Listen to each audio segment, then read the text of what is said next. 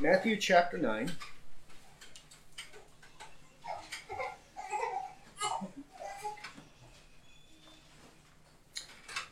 Matthew chapter 9, and we'll start reading verse 14 is where we stopped last week. Matthew chapter 9, verse 14 says, Then the disciples of John came to him asking, Why do we and the Pharisees fast, but your disciples do not fast? Jesus said to them, The attendants of the bridegroom cannot mourn as long as the bridegroom is with them, can they? But the days will come when the bridegroom is taken away from them, and then they will fast. But no one puts a patch of unshrunk cloth on an old garment, for the patch pulls away from the garment, and a worse tear results. Nor do people put new wine into old wineskins. Otherwise, the wineskins burst, and the wine pours out, and the wineskins are ruined. But they put new wine into fresh wineskins, and both are preserved. While he was saying these things to them, a synagogue official came and bowed down before him and said, My daughter has just died, but come and lay your hand on her, and she will live. Jesus got up and began to follow him, and so did his disciples. And a woman who had been suffering from a hemorrhage for 12 years came up behind him and touched the fringe of his cloak. For she was saying to herself, If I only touch his garment, I will get well. But Jesus, turning and seeing her, said, Daughter, take courage, your faith has made you well. At once the woman was made well. When Jesus came into the official's house and saw the flute players and the crowd in noisy disorder, he said, Leave, for the girl has not died, but is asleep. And they began laughing at him. But when the crowd had been sent out, he entered and took her by the hand, and the girl got up. This news spread throughout all the land. As Jesus went on from there, 2 blind men followed him, crying out, Have mercy on us, Son of David. And when he entered the house, the blind men came up to him, and Jesus said to them, Do you believe that I am able to do this? And they said, Yes, Lord. Then he touched their eyes, saying, It shall be done to you according to your faith. And their eyes were opened. And Jesus sternly warned them, See that no one knows about this. But they went out and spread the news about him throughout all the land. As they were going out, a mute, demon-possessed man was brought to him. After the demon was cast out, the mute man spoke, and the crowds were amazed and were saying, Nothing like this has ever been seen in Israel. But the Pharisees were saying, He casts out demons by the ruler of demons. Jesus was going through all the cities and villages, teaching in their synagogues and proclaiming the gospel of the kingdom, and healing every kind of disease and every kind of sickness. Seeing the people, he felt compassion for them, because they were distressed and dispirited, like sheep without a shepherd. Then he said to his disciples, The harvest is plentiful, but the workers are few. Therefore, beseech the Lord of the harvest to send out workers into his harvest. Let's pray. Father, we thank you for our time to gather together tonight to study your word. And Lord, we do pray that you would use this time to build up our faith, Lord, to cause us to walk in your ways and to persevere in our faith to the very end. So, Lord, we ask for you to guide us tonight, Lord, into all truth, and that, Lord, you would grant to us understanding so that we might keep your word. And it is in Christ's name that we pray. Amen. Okay, so here we are in chapter 9, again, dealing with various narratives describing the ministry and the life of Christ, his teachings, the things that he was doing as he went here and there, doing good, healing people, casting out demons, preaching the gospel of the kingdom. This is what his life consisted of, was ministry, the ministry of the word, and then doing good deeds to people, right? Delivering them from various afflictions and doing these types of things. And it is, we remember that Jesus says, For what good deed are you going to stone me? What good deed are you going to put me to death for? Right? Which one of the many good deeds that I've done is going to be the basis for your execution of me? Because it was completely ridiculous that they would be so set and opposed to him, because he wasn't a murderer, he wasn't a rabble-rouser, he wasn't a rapist or a thief, he wasn't doing anything like that. He was doing good to people, yet they hated him because they could not bear to hear his words. That was the issue. They hated his words because he spoke truthfully concerning sin and judgment and the way of God, and that's what they didn't want to hear, because men love darkness rather than light, because their deeds are evil. He came testifying to the light. He came into the world was made through him, and yet the world did not know him, and even his own people did not receive him because of their unbelief. But those who believed in him, right, those who received him, he gave the right to become children of God, and they were born by the will of God. And so you see this contrast in the reception of Christ, and this is manifest even in the passage we'll be looking at tonight, that there are some who believe in him, and there are others who are saying that he casts out demons by the prince of demons, that this is the way he does this. So a mixture in this way, some for him, some against him. And this is the way it'll be in our own day as well. There will be some with us and for us, and there will be some who are against us and who will oppose us. And we should not be surprised if the whole world does not love us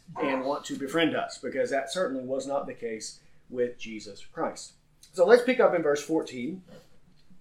Here we see a question about fasting. A question about fasting. It says, "Then the disciples of John came to him asking, 'Why do we and the Pharisees fast, but your disciples do not fast?'"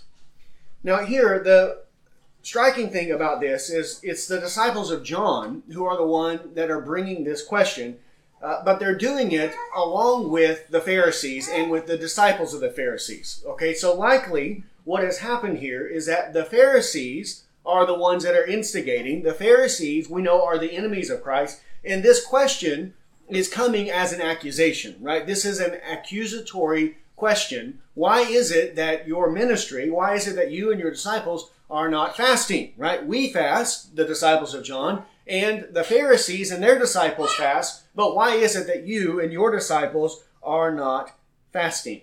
And here, I think what's happening is that the Pharisees are getting into the ear of John's disciples, sowing discord among the brethren, so that now even those who are not in opposition to Christ, because if they're John's disciples, then what do they believe? And what did John tell them? John told his disciples very clearly that he was not the Christ. And he told them very clearly that that man over there, that is the Christ. This is the one that I've been preaching about, the Lamb of God who takes away the sins of the world. Right? John told them that very clearly, that he was not worthy to even untie his sandals, and that that is the one, he is the one that they should believe in, and that John's disciples had begun to follow Jesus, and John was happy about this because he must decrease and Christ must increase. So there's no opposition between John and Jesus. Their ministries are in complete, perfect harmony with one another. So there should be no opposition in between John's disciples and Jesus' disciples. And yet here, John's disciples are coming and presenting this question, and it includes the Pharisees, right? Why would they bring up the Pharisees other than somebody's in their ear? Someone's in their ear. And in other passages, that it is the Pharisees and John's disciples who are doing this together. So likely then, the Pharisees who don't like Jesus are putting this in the mind and in the ear of John's disciples, trying to sow discord among those who are not in opposition to one another. And this is how wicked men behave. They want to drive and separate people. Jesus and John are in perfect harmony and unity with one another, and yet what do they want to do?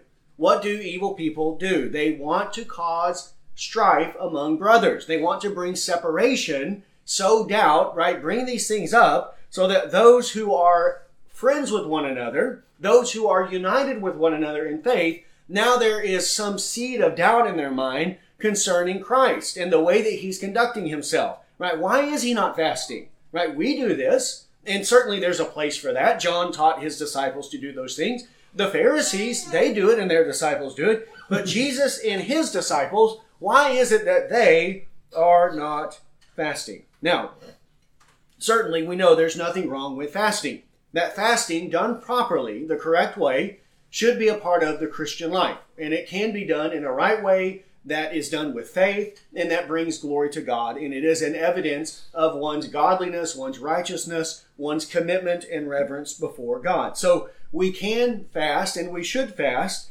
for the right reasons, right? For the right reasons in the right way. And if a person chooses to fast, say they commit and say that once a week, there's this issue that's been going on in my life, or there's some sin that I'm wanting to overcome, and I'm going to set aside one day a week, and I'm going to fast and pray that day for God to give me grace, to give me wisdom, to give me strength, so that I might overcome this sin. Is there any problem with someone choosing to do that and setting that aside and doing something like that? Of course not, if they're doing it with faith and if they're doing it the right way. But can I go around then and say to everyone, well, if you're not fasting once a week like me, then you're not godly. then you're not committed to God. You're not serious about the Christian life. Right? Why is it that I'm doing this, but you're not doing it? I can't do that because nowhere in the Bible does it command me that you have to fast 1 day a week. Right? It doesn't do that anywhere in the Bible. So we can't go around and do these types of things. This would be Romans 14, verses 5 and 6. Romans 14, verse 5 and 6.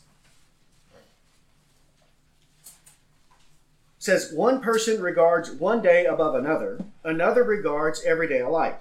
Each person must be fully convinced in his own mind. He who observes the day observes it for the Lord, and he who eats does so for the Lord, for he gives thanks to God. And he who eats not for the Lord, he does not eat, and gives thanks to God. Here, again, I take this to be fast days, fasting days, right? Because he's talking about eating and not eating, and it is in observance of a day. And whenever a person does not eat in observance of a day, what are they doing?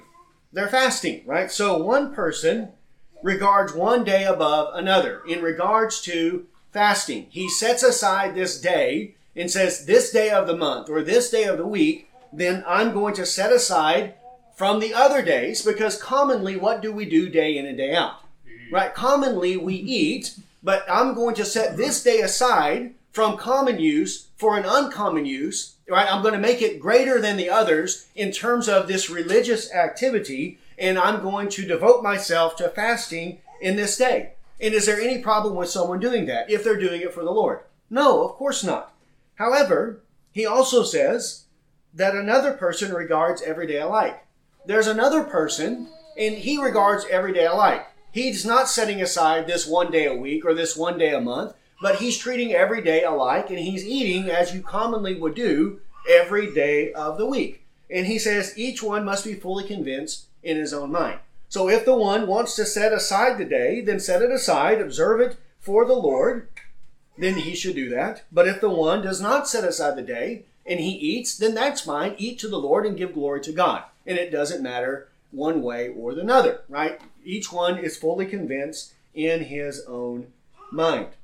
So if there are mandated fasts in the Bible, then we should keep those. And there were very few of those in the Old Testament. There were a few days that were set aside for fasting, but for the most part, fasting is left up to each individual person to practice as they choose and as they see fit. And they set it aside according to their own desire and whatever God they do before the Lord. And there's certainly nothing wrong with that. So for them to even be asking this question is presupposing that those who fast are more godly than those who do not fast.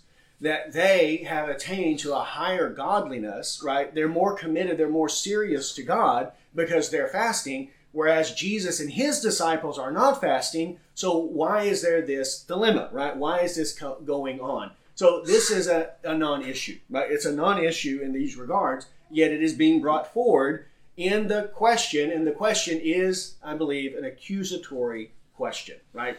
It is poking at them and saying, why is it that you are not doing this? Well, verse 15, Jesus gives the answer. Jesus said to them, the attendants of the bridegroom cannot mourn as long as the bridegroom is with them, can they? But the days will come when the bridegroom is taken away from them, and then they will fast. Here, Jesus' answer is that he's using an analogy or an illustration in terms of a wedding, right? Whenever the bridegroom is with the attendants, it's a day of celebration. It is a day of rejoicing. It is a day of happiness. And whenever the attendants are with the bridegroom, then they're not mourning, but they're rejoicing. And fasting is an activity that goes with sorrow, with mourning, with sadness. It doesn't go with rejoicing and happiness and joy. Well, when the bridegroom is there, it's time to celebrate. It's time to rejoice. And this is why Jesus says his disciples are not fasting. Because who's with them at this time? Yeah. Who's with them in person? The Lord Jesus Christ is with them. All of the promises of the Old Testament are being fulfilled in their presence, right? They are there with the Christ, and they are his disciples, and they are witnessing all of these things. So this is not time to be sorrowful, to mourn, to be sad. This is time to rejoice because they are with the Lord Jesus Christ. So it's not the time to fast.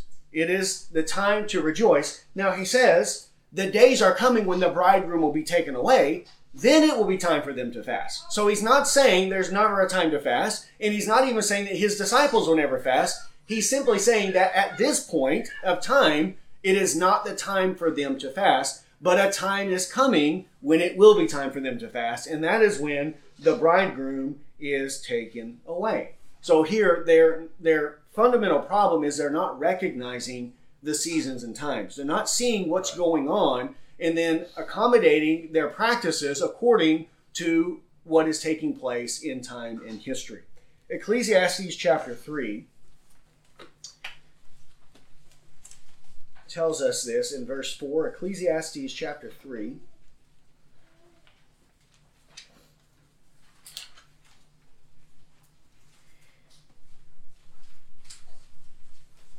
Ecclesiastes 3 verse 4 says, here is this poem where it's talking about a time and season for all things, right? That we have to understand when we're living the Christian life and when we're going through this life, that whatever circumstance arises, we have to respond in the proper way. And that there is a time for one response, and then there is a time for another kind of response. And in verse 4, he says, there is a time to weep and a time to laugh, a time to mourn and a time to dance. Right? So whatever circumstance, whatever situation is presented to us in life, there are some times that weeping is the proper response. Right? Whenever some loved one dies, that's not time to laugh and to dance. If you don't like the person, it is, but if it's someone that you love who is near and dear to you, then that's a time of weeping. And we see this in the righteous throughout the Bible. Right? Whenever Abraham's wife dies, whenever Jacob dies, Joseph, he mourns for him, he weeps for him. Even the Canaanites say he must have been a very great person because of the lamentation and the weeping that was going on amongst Joseph and his brothers. So, yes, there is a time to weep, but there's also a time to laugh.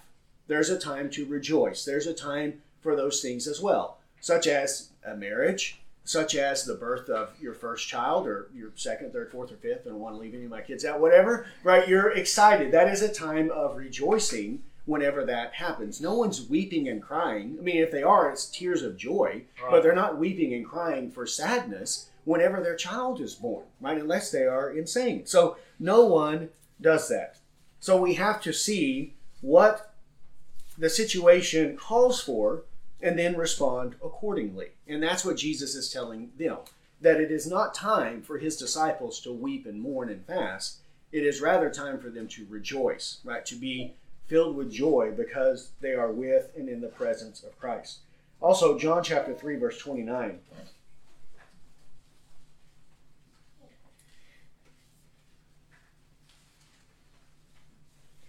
John 3:29 says, he who has the bride is the bridegroom.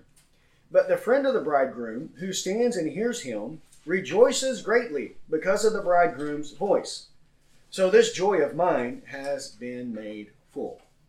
There again, the imagery of the bride and the bridegroom and the friend of the bridegroom, right? Christ being the bridegroom, but the friend rejoices in the presence of the bridegroom. He greatly rejoices whenever he hears his voice. So John rejoiced to see Christ. Didn't he do that even in the womb?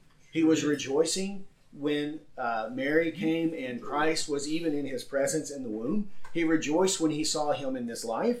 And how can then his disciples and the Pharisees criticize Jesus' disciples and Jesus for not fasting whenever this is a time of joy and a time of rejoicing?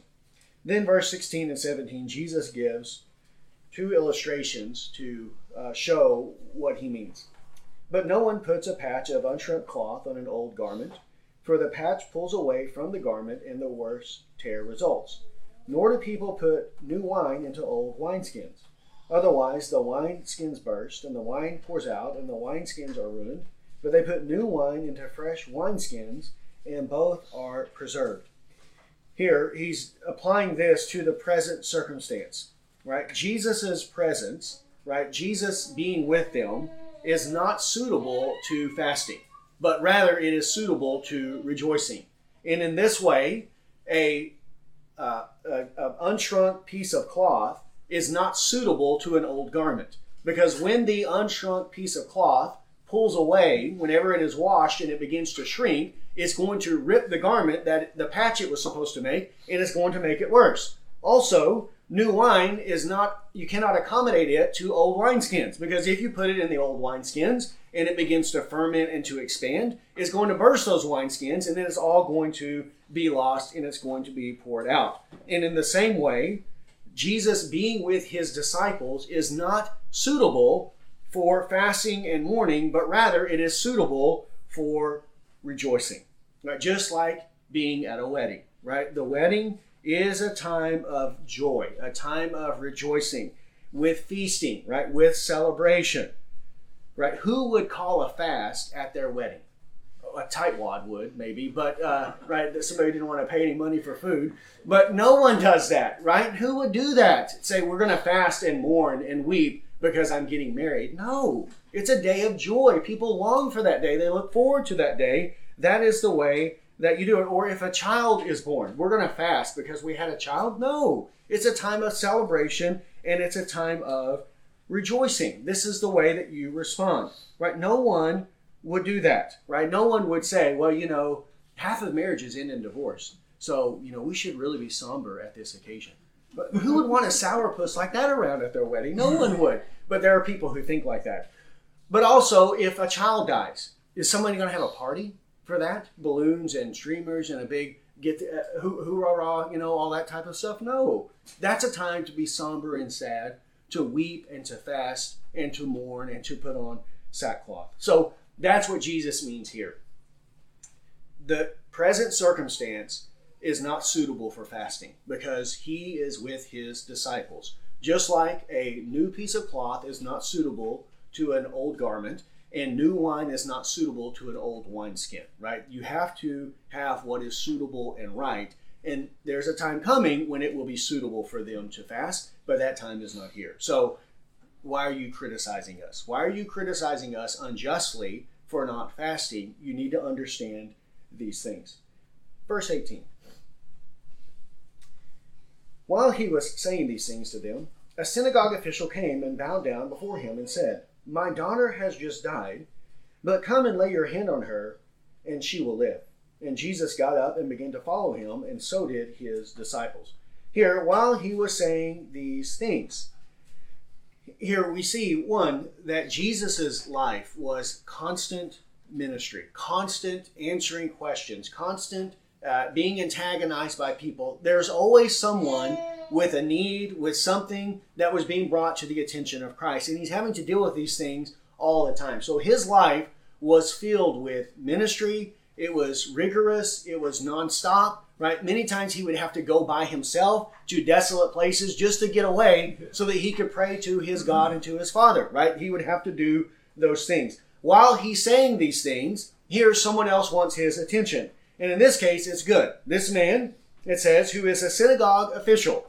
Now, we know from Mark chapter 5, verse 22 and other Gospels that his name is Jairus. Jairus is the synagogue official who comes to Christ. And here again we see that Jesus is not against Jews and he's not against synagogue officials. Though many times the synagogue would be a place of hostility to Christ, this wasn't universal. That there were some who were believers. And this man is a synagogue official, meaning he's one of the rulers of the local synagogue. And in their day, they had synagogues in all of the towns. And this is where the people went to hear the word of God, to be taught the word of God. It would be similar to our churches. This is where they met and where they gathered in the local synagogue. And those synagogues had rulers, those who were the elders or the rulers over that synagogue, who administered and took care of the things that needed to take care of, but also administered the word of God to the people. And here,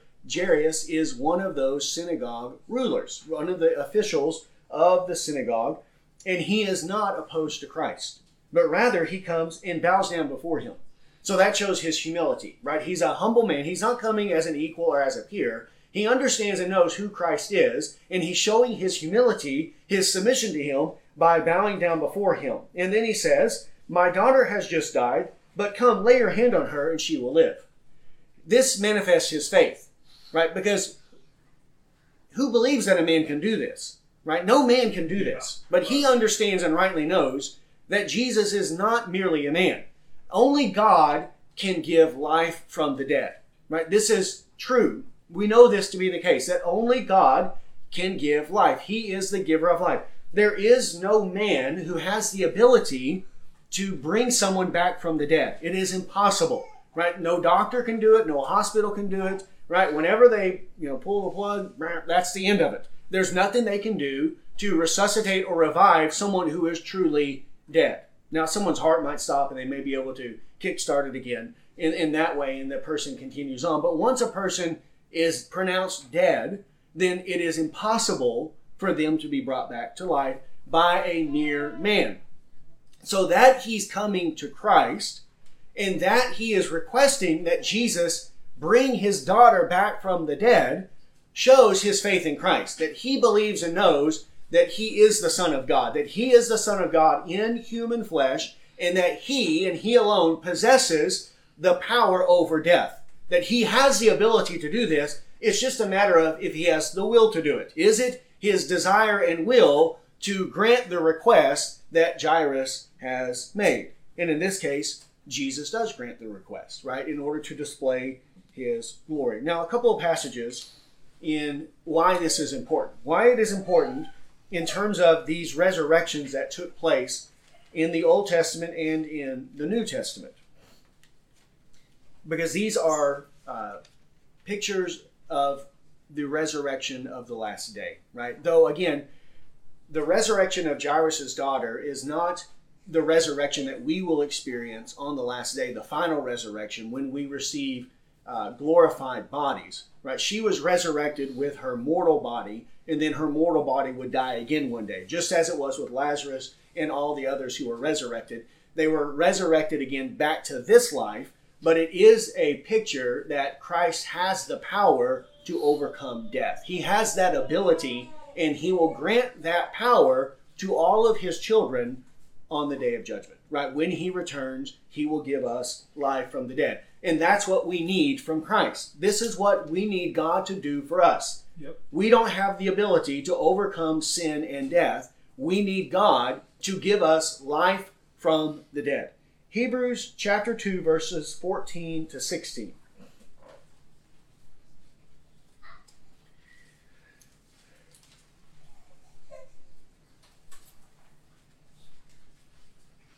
Hebrews 2, 14 to 16 says, "Therefore, since the children share in flesh and blood, he himself likewise also partook of the same, that through death he might render powerless him who had the power of death, that is, the devil, and might free those who, fear of death, were subject to slavery all their lives. For assuredly he does not give help to angels, but he gives help to the descendants of Abraham," to the descendant of Abraham. So here, speaking of why it was necessary for Jesus to have a human body, to have human flesh. Well, why did Jesus have to take on human flesh? Well, the children share in flesh and blood. We have flesh and blood.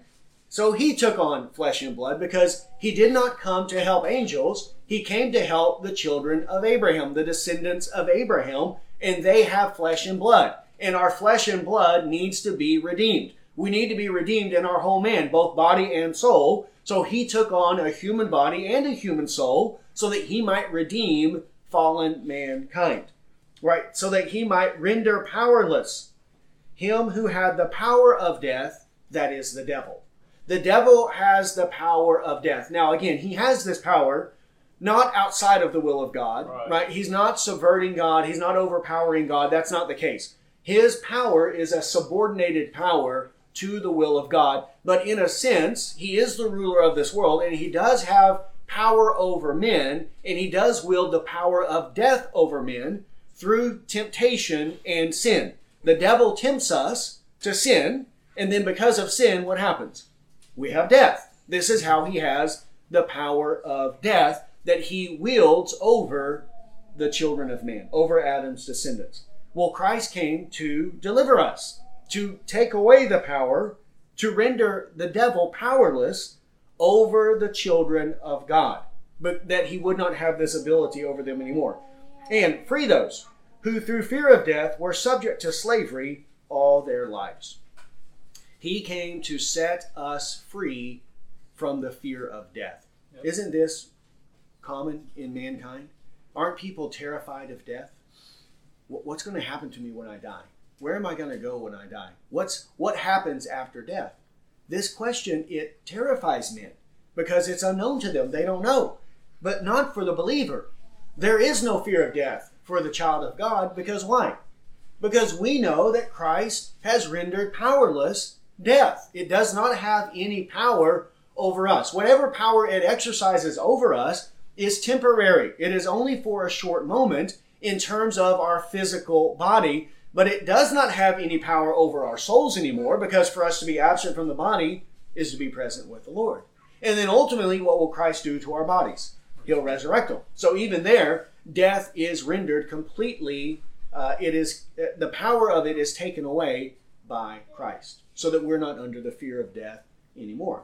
This is what he's manifesting in the healing of Jairus' daughter. Also, 1 John chapter 3, verses 7 to 8.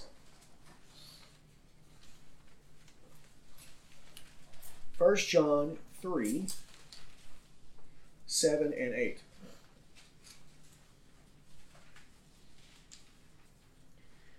says, "Little children, make sure no one deceives you. The one who practices righteousness is righteous just as he is righteous. The one who practices sin is of the devil, for the devil has sinned from the beginning. The Son of God appeared for this purpose, to destroy the works of the devil." The Son of God came to destroy the works of the devil. Sin and the consequence of sin, which is death. Jesus came to destroy the devil, sin, and death, so that they have no power over us. Also, 1 Corinthians chapter 15, verse 50.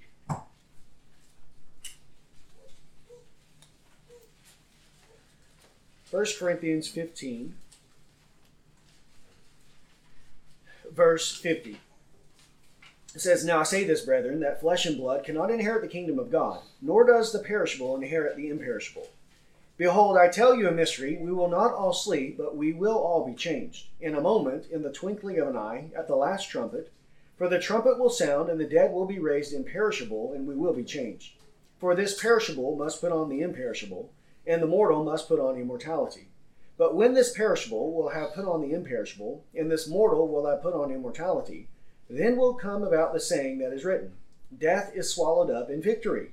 O death, where is your victory? O death, where is your sting? The sting of death is sin, and the power of sin is the law. But thanks be to God, who gives us the victory through our Lord Jesus Christ."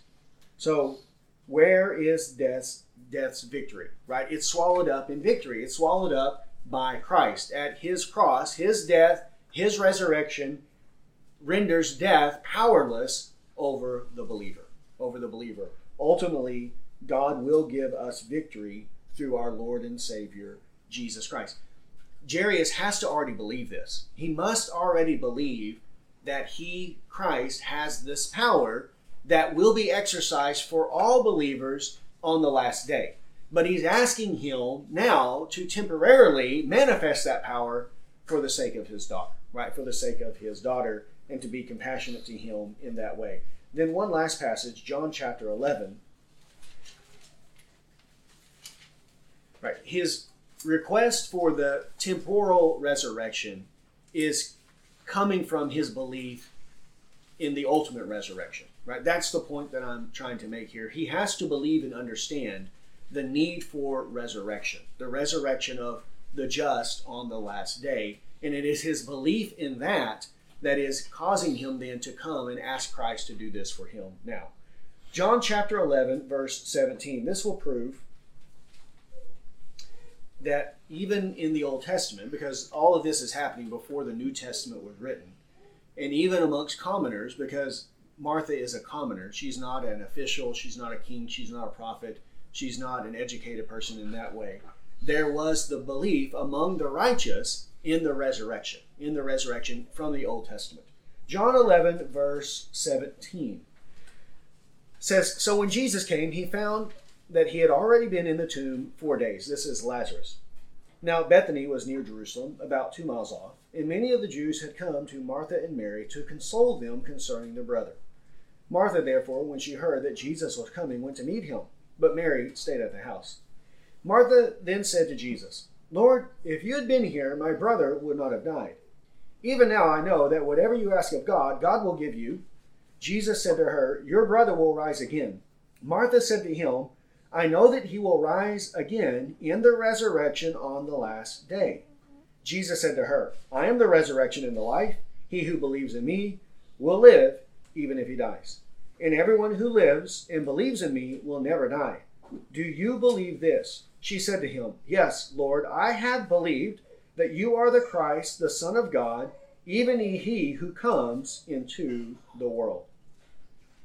So she already believes this, right? I have believed this. Yes, I know these things are true that you are saying.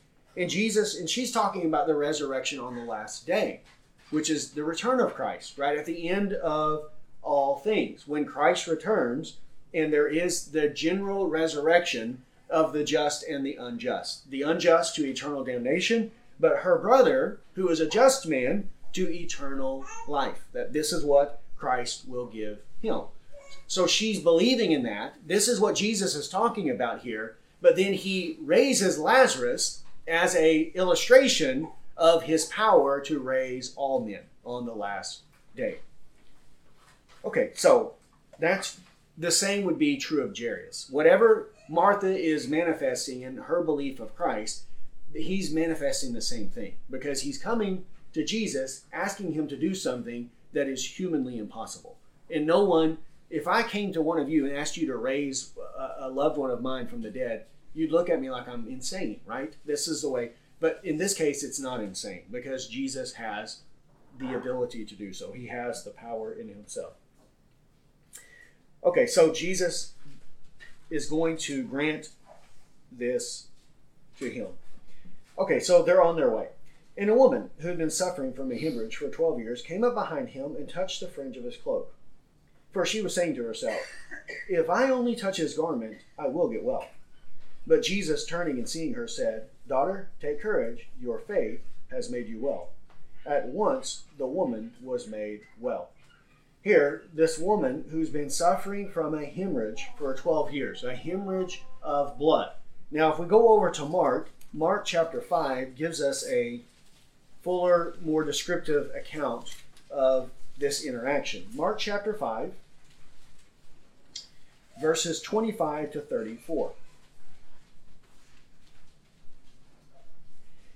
Mark 5:25 says, "A woman who had had a hemorrhage for 12 years and had endured much at the hands of many physicians and had spent all that she had and was not helped at all, but rather had grown worse." Now, we'll have to stop there for a second, because some things never change, right? These physicians, right? They say they can help you, but they can't. All they do is take your money. That's what happened here. So they bled her dry. She was bleeding dry, right? Literally, and they bled her dry materially, right? Monetarily. They took and sucked all her money, and she didn't get better. She only got worse. Anyway, okay, that's a side point. All right, 27. After hearing about Jesus, she came up in the crowd behind him and touched his cloak. For she thought, "If I just touch his garments, I will get well." Immediately the flow of her blood was dried up, and she felt in her body that she was healed of her affliction. Immediately Jesus, perceiving in himself that the power proceeded from him, had gone forth, turned around in the crowd and said, "Who touched my garments?" And his disciples said to him, "You see the crowd pressing in on you, and you say, 'Who touched me?'" And he looked around to see the woman who had done this.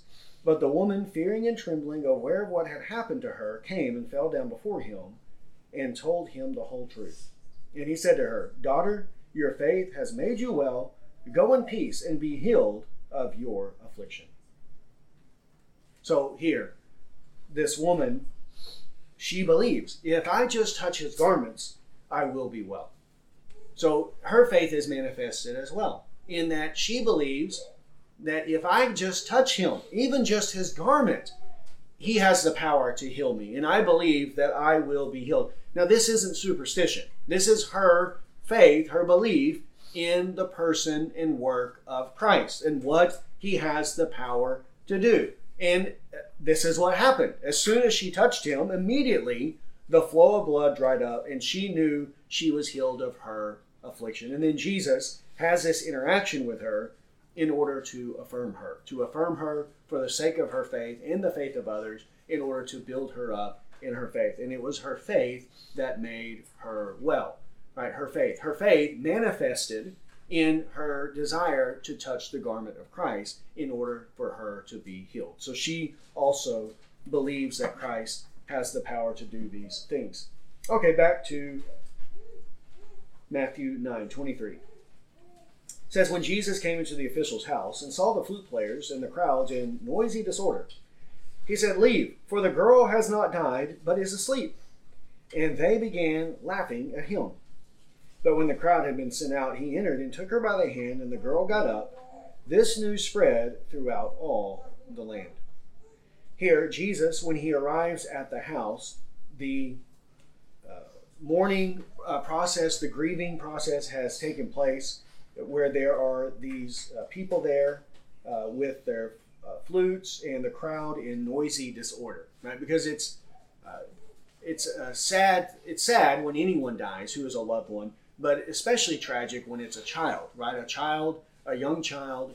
This is taking a premature death, right? And so in that way, it is an even more tragic event whenever a child dies, and this is why there's such disorder, such chaos that is taking place in the house. When Jesus arrives, he tells them to leave because the girl is not dead, she is merely asleep. Now, if we go to 1 Thessalonians 4, verses 13 to 18, Jesus isn't saying by this that she's just in a coma or she's in a deep sleep and they've just been mistaken and they think that she's dead, but she's really asleep. He's using sleep as a metaphor for death. And the Bible will use sleep as a metaphor for death for the believer, right? For the believer, because for the believer, death is a kind of sleep for their body. The body is laid as our bodies lay in our beds every night, with the expectation in the morning that we will rise up out of our bed and go about another day. So the body of the believer is laid into the tomb, into the ground, but with the expectation that that body will rise up again to an immortal life, to a new life, and to a new day in which they will serve God. And in this way, the death of the believer is likened unto sleep, right? To mitigate the severity of it, right? Not that it's not severe when we die, but it shows you the kindness of God in that death is mitigated for the believer, right? For the believer, so that it is a kind of sleep. 1 Thessalonians 4:13 says, "But we do not want you to be uninformed, brethren, about those who are asleep, so that you will not grieve as do the rest who have no hope. For if we believe that Jesus died and rose again, even so God will bring with him those who have fallen asleep in Jesus. For this we say to you by the word of the Lord, that we who are alive and remain until the coming of the Lord will not precede those who have fallen asleep. For the Lord himself will descend from heaven with a shout, with the voice of an archangel, and with the trumpet of God, and the dead in Christ will rise first. Then we who are alive and remain will be caught up together with them in the clouds to meet the Lord in the air, so we will always be with the Lord. Therefore, comfort one another with these words." So here, when he's talking about those who are asleep, he doesn't mean literal sleep, he means death, right? It's obvious that that's what he's referring to, because that's what he's talking about in the passage. And then he's talking about the day of resurrection, and how those who are alive on the earth, those believers who are alive on the earth, when Christ returns, will not proceed, they will not be called up to Christ before those who are asleep, or those who have died. Those who have died will be resurrected first, and they will be called up to Christ, and then those who are alive will be called up to him as well. But that's the order. Those who died first, and then those who are alive will be called up secondly. So in this way, this is what Jesus means. She is dead, literally, but it's sleep because Jesus is about to overcome it. He's going to overcome it, and he's going to raise her from the dead. And then notice what they do. They began laughing at him. Well, here in a second, he's going to get the last laugh, right? He's going to get the last laugh at them. But here, they're mocking and ridiculing him. And this is the way of the Christian life, isn't it? Yep. Blessed are you when men shall revile you and persecute you and say all manner of evil against you falsely for my name's sake. That people will reject us. They will laugh at us. They will mock us. They will ridicule us for faith in Christ, for living a godly and righteous life. And here, they're mocking Jesus when there's nothing. He's going to actually do this, right? He is going to raise her from the dead. So their mocking of him is unjust. It's unjust, and it's not called for. It shows their lack of faith. So here, even when he's doing good and when he's about to raise someone from the dead, he has his opponents. He has the naysayers and critics who are mocking him, though he is not doing anything evil or worthy of mocking, but rather they should be praising God for what is about to happen. Job chapter 12, verse 4 tells us this.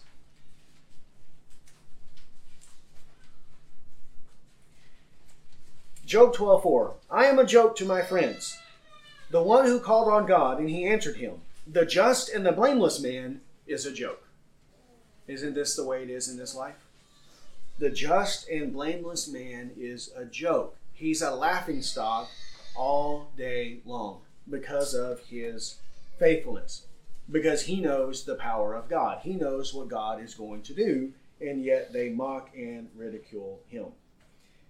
But that doesn't deter Christ. Verse 25, but when the crowd had been sent out, he entered, took her by the hand, and the girl got up, and the news spread throughout the land. So Jesus gets the last laugh. He gets the triumph over the naysayers and critics. Who's laughing now? Well, they're not anymore. Now they're amazed at what has happened. And this is the way it'll be for the righteous on the day of judgment, right? They are a joke now. They're the laughing stock now. But on the day of judgment, we will get the last laugh, right? God will grant that to his children against their enemies. They will triumph over them just as Christ triumphed over his enemies in this situation. 27. And Jesus went on from there. 2 blind men followed him, crying out, have mercy on us, Son of David. When he entered the house, the blind men came up to him, and Jesus said to them, do you believe that I am able to do this? And they said to him, yes, Lord. Then he touched their eyes, saying, it shall be done to you according to your faith. And their eyes were open, and Jesus sternly warned them. See that no one knows about this. But they went out and spread the news about him throughout all the land. Here, he went on from there. 2 blind men followed him, crying out, have mercy on us, Son of David. Right, Son of David. Now this is important because by calling him Son of David, they are also showing their faith and their belief in the Old Testament promises concerning the Christ. Otherwise, why are they saying this? Why are they calling Jesus the Son of David when at this point in history, what is the house of David? Right? There has not been a king of the Davidic line for over 500 years sitting on the throne in Jerusalem. So why are they referencing Son of David when the household of David has been brought to ruin and to nothingness, other than their understanding and their belief in the promises of the Old Testament concerning the descendant of David, right? The offspring of David, the one who would come from the line of David, who would be Savior of the world, who would be the Christ, the King of Kings and Lord of Lords. This is what God had promised. We see this in Matthew 22, verses 41 to 46. Matthew 22, verse 41.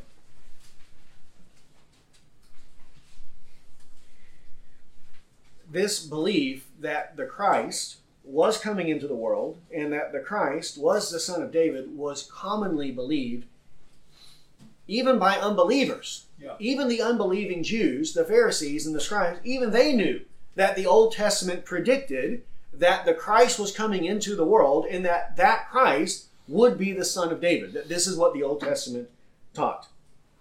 So when we say that the Old Testament preaches and teaches Christ, we're not fanatics and we're not crazy. We are in the historic interpretation, even the interpretation of the Jews commonly, even the unbelieving Jews during the time of Christ. Verse 41, 22:41. Now, while the Pharisees were gathered together, Jesus asked them a question. What do you think about the Christ? Whose son is he? And they said to him, the son of David. He said to them, then how does David in the Spirit call him Lord, saying, the Lord said to my Lord, sit at my right hand until I put your enemies beneath your feet. If David then calls him Lord, how is he his son? No one was able to answer him a word, nor did anyone dare from that day on ask him another question. So he asked them point blank, what do you think about the Christ or the Messiah or the Anointed One? Right? Whose son is he? According to the flesh, according to his human descent, who does he come from? Right? And we know he comes from Abraham. He comes through Isaac. He comes through Jacob. He comes through the tribe of Judah. And then he comes through the family of David, right? The family of David. Here, David is brought forward because in terms of his descent, David is the last significant figure that he would be a descendant from. That's why he's brought forward. He will be the son of David. And to David was given the promises concerning one of his descendants sitting on his throne for all eternity, okay? And that's what we're talking about here. So whose son is he? And they say he is the son of David. The son of David. So they know that he is the son of David. That's what these two blind men are saying. That's why they're calling him son of David, because they know, they believe in the coming Christ, and they believe that Jesus of Nazareth is that coming Christ. That's what they believe. This is what the Jews didn't believe. They believed that the Christ was coming. They believed the Christ would be the son of David, but they did not believe that Jesus of Nazareth was that Christ. But they do believe it. And then Jesus goes on to show them that David predicted that the Christ, his son, would be both fully God and fully man. This is why David calls him his Lord. Also, Acts chapter 2:29. Acts 2:29.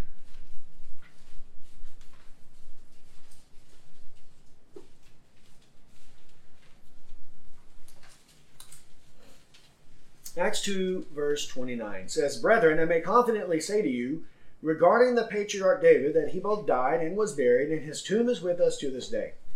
And so, because he was a prophet, and knew that God had sworn to him with an oath to seat one of his descendants on his throne, he looked ahead and spoke of the resurrection of the Christ, that he was neither abandoned to Hades, nor did his flesh suffer decay.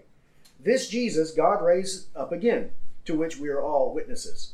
Therefore, having been exalted to the right hand of God, and having received from the Father the promise of the Holy Spirit, he has poured forth this which you both see and hear. For it was not David who ascended into heaven, but he himself says, The Lord said to my Lord, Sit at my right hand until I make your enemies a footstool for your feet. Therefore let all the house of Israel know for certain that God has made him both Lord and Christ, this Jesus whom you crucified. So there, David knew, being a prophet, that God had sworn to set one of his descendants on his throne. Right, and that's what these two blind men believe, that one of his descendants will sit on his throne for all eternity, and that Jesus of Nazareth is that descendant, right? That is what they believe. Then one last passage, Luke 1:68-70. This also would be another example. All of these are examples because in Matthew 22, none of the New Testament had been written yet. In Acts chapter 2, none of the New Testament had been written yet. And in Luke chapter 1, none of the New Testament had been written. Whenever these things are said, though they're recorded in the New Testament, when they were said, it was before any of the New Testament had been written. So all of this is coming from their knowledge of the Old Testament. The Old Testament, because the Old Testament itself preaches Christ, and that he would be the son of David, and that he would be God in human flesh. Luke 1:68, this is Zechariah's prophecy. Blessed be the Lord God of Israel, for he has visited us and accomplished redemption for his people, and has raised up a horn of salvation for us in the house of David his servant, as he spoke by the mouth of his holy prophets from of old. So here, he has visited us. He's accomplished redemption for his people. What was necessary for the redemption of his people, God has fulfilled. He has accomplished it in the person and work of Jesus Christ. That's why he says he raised up a horn of salvation for us. And the salvation he's talking about isn't salvation from the Romans. It's not salvation so that we'll have a worldly empire, an earthly empire, and we'll rule the world as the Jews. That's not the salvation that was promised in the Old Testament. The salvation of the Old Testament has to do with what? Sin, the forgiveness of sins, right? Eternal life, right? Eternal life. Even Zechariah says that down in verse 71. To give to his people the knowledge of salvation by the forgiveness of their sins. So the redemption and salvation Zechariah is talking about doesn't have anything to do with some earthly millennial kingdom of the Jews. It has everything to do with forgiveness of sins. And who is the one to accomplish this? The servant from the house of David, who is our Lord and Savior, Jesus Christ. This he spoke by the mouths of his prophets of old. This is what the blind men have.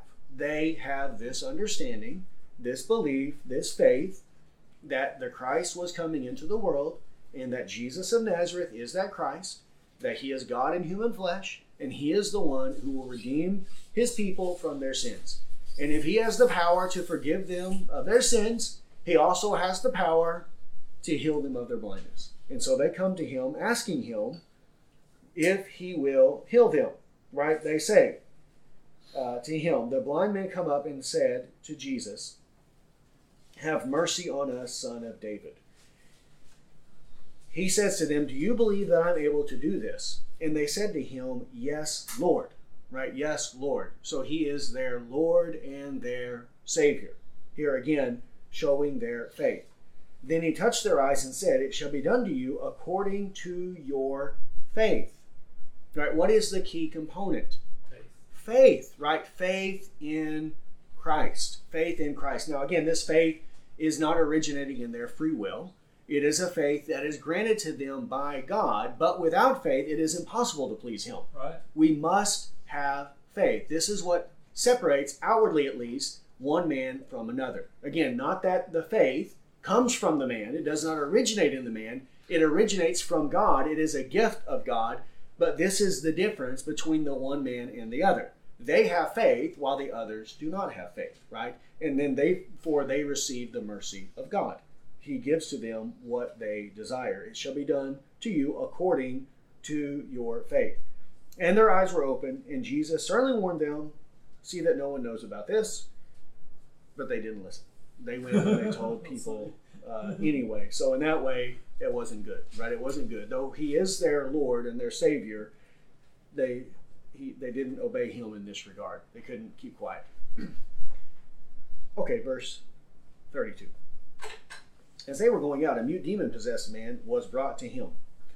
After the demon was cast out, the mute man spoke, and the crowds were amazed and were saying, nothing like this has ever been seen in Israel. But the Pharisees were saying, he cast out demons by the ruler of demons. Here, another person, right? These are all just happening, sequence after sequence after sequence. A mute, demon-possessed man was brought to him. Now, that sounds horrible, right? He's mute and he's possessed by a demon.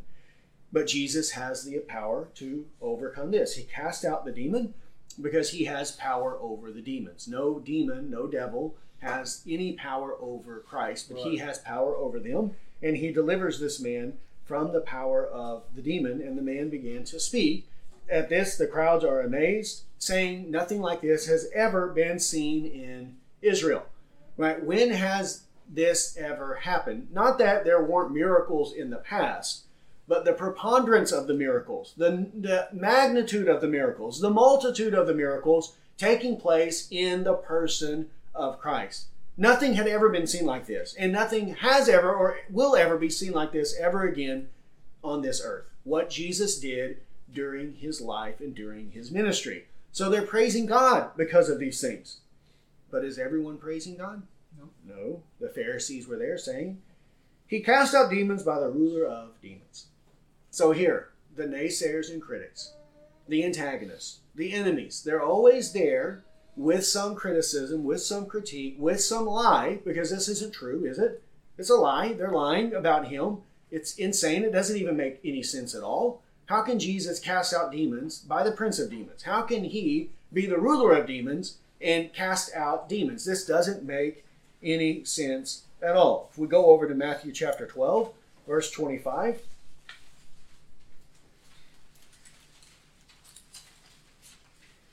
Matthew 12:25 says, "And knowing their thoughts, Jesus said to them, Any kingdom divided against itself is laid waste, and any city or house divided against itself will not stand. If Satan cast out Satan, he is divided against himself. How then will his kingdom stand? If by Beelzebub I cast out demons, by whom do your sons cast them out? For this reason they will be your judges. But if I cast out demons by the Spirit of God, then the kingdom of God has come to you. For how can anyone enter the strong man's house and carry off his property unless he first binds the strong man? Then he will plunder his house." Right? Here, he's showing this is nonsense. This is idiotic. Right? What does Satan want to do to people? But destroy them. Right? He comes to steal, to kill, and destroy. He is the author of chaos, misery, death, destruction, confusion. That's what he wants to do. He wants to afflict people. Does Satan ever seek to release people from affliction? Never. No, he wants to bind them in affliction. Yet here, Jesus is releasing this man from an affliction, from being a demon-possessed mute man, and they're saying he does it by the power of Satan. But that doesn't make any sense, because if Satan is fighting against himself, then his kingdom is going to fall and it's going to crumble. Right? There's no way that this would ever happen. It would be like an army fighting against itself. Are they ever going to win a battle? Yeah. No, the other side just has to watch and let them kill each other, and then they're going to have the victory. It's never going to work out. That's not the way it works. So this doesn't make any sense. It shows you how desperate they are. How desperate they are to find something to criticize Jesus of. They do not want to believe him. They cannot deny what has just happened. It's right there in their presence. So then they have to come up with something, some reason to justify their unbelief. And in this case, what they're saying doesn't even make any sense. And yet this is how insane, insatiable people are in their sin. They'll believe that which is utterly ridiculous and impossible in order to justify their own sin and their unbelief, because they don't want to believe in Christ. Because if they believed in him, they'd have to repent of their sins. They'd have to be like the Apostle Paul, who would have to count all things lost. Everything, all their advantages would be gone, and they would have to come just like everyone else as a sinner to Christ in need of grace and mercy, and they don't want to give it up. So they have to come up with these lame, weak reasons for why they're not going to believe in Christ. Well, he only does it because he does it by the power of demons, right? That's the way that he does the things that he does. It's ridiculous. Okay, then verse 35. Jesus was going through all their cities and villages, teaching in their synagogues, proclaiming the gospel of the kingdom, and healing every kind of disease and every kind of sickness. Seeing the people, he felt compassion for them, because they were distressed and dispirited, like sheep without a shepherd. Then he said to his disciples, "The harvest is plentiful, but the workers are few. Therefore beseech the Lord of the harvest to send out workers into his harvest." Here, 35 gives us a general summary of what he was doing. Going through cities, villages, teaching in synagogues, proclaiming the gospel of the kingdom. This is what he's doing day in and day out. Going to cities, to villages throughout the area. He goes to the synagogues and he's preaching the gospel to the people. He's proclaiming the word of the Lord. And then also, with that, healing them of diseases and sickness. The focus here, though, is where? It's on the teaching. The teaching is what's put forth first. That's the primary. And then the healing is to support the teaching ministry, to be a verification to the people that they should listen to the words of Christ. And then when he sees the people in the state that they are in, and these are the people of Israel, the people who have access to the word of God, yet they are distressed and dispirited like sheep with no shepherd. And he has compassion on them because of their ignorance, and they are untaught in the things of God. That's what he means here when he says that they are like sheep without a shepherd. Well, who are the shepherds? But the pastors, the teachers. Well, where are their teachers? What are their teachers telling them? They're not teaching them the word of God. Right. And this is why the people are in such a miserable state, because their teachers are worthless. They are detestable. They're not proclaiming to them the word of God. Isn't that what Jesus says in John chapter 3? Are you the teacher of Israel, Nicodemus, and you don't even understand these things? How can you even begin to teach the Bible and not understand regeneration, new birth, that you must be born again, the Holy Spirit? How can you teach and not know these things? But this is the types of teachers that they had. And this is why he has compassion on them. And then how does he show his compassion to them? What does he do for them? He teaches them the Bible. This is the way he shows his love and compassion to the people, by teaching them the word of God. That is the compassionate thing to do when people are untaught in the word of righteousness, is to teach them the word of God. His compassion wasn't shown to them by giving them food, by giving them water, giving them medicine, coddling them in their sin, befriending them, having them over to watch movies, going and playing sports with them. That's not the kind of compassion Jesus was having. His compassion is shown to them in his teaching ministry, in that he proclaimed to them the word of God. Then, at that point, it's up to the people to believe. Then they are obligated to believe in him. Some people would, but other people would respond to his compassion with what? Hatred, vitriol, right? Rejection, that they would not. So when it talks about Jesus being compassionate, merciful, many people have this idea that he's coddling people in their sin, but that's not the case at all. His compassion is seen in his proclamation of the word of God, because that's what it means for them to be like sheep without a shepherd.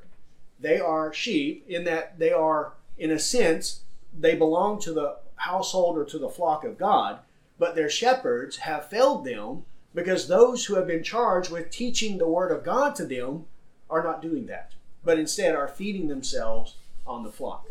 And this is very similar to our own day as well. The shepherds are, for the most part, worthless because they're not teaching the word of God. And so what do we need? We need to pray to the Lord of the harvest to send workers out into the harvest field.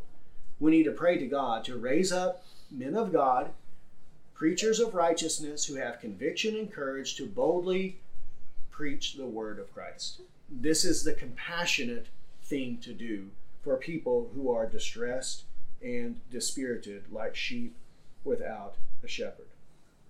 That's what we need. We need workers who can go into the harvest field and proclaim the word of God, who can go into the churches and teach the word of God to the people in that way. That doesn't mean that all the people are going to love them. Many of them will probably hate them, but that's the compassionate thing to do. Okay, so we'll go ahead and stop there for tonight. I was going to make it through that chapter, and we did. So we powered through there at the end. And we've got a few minutes for any questions or comments.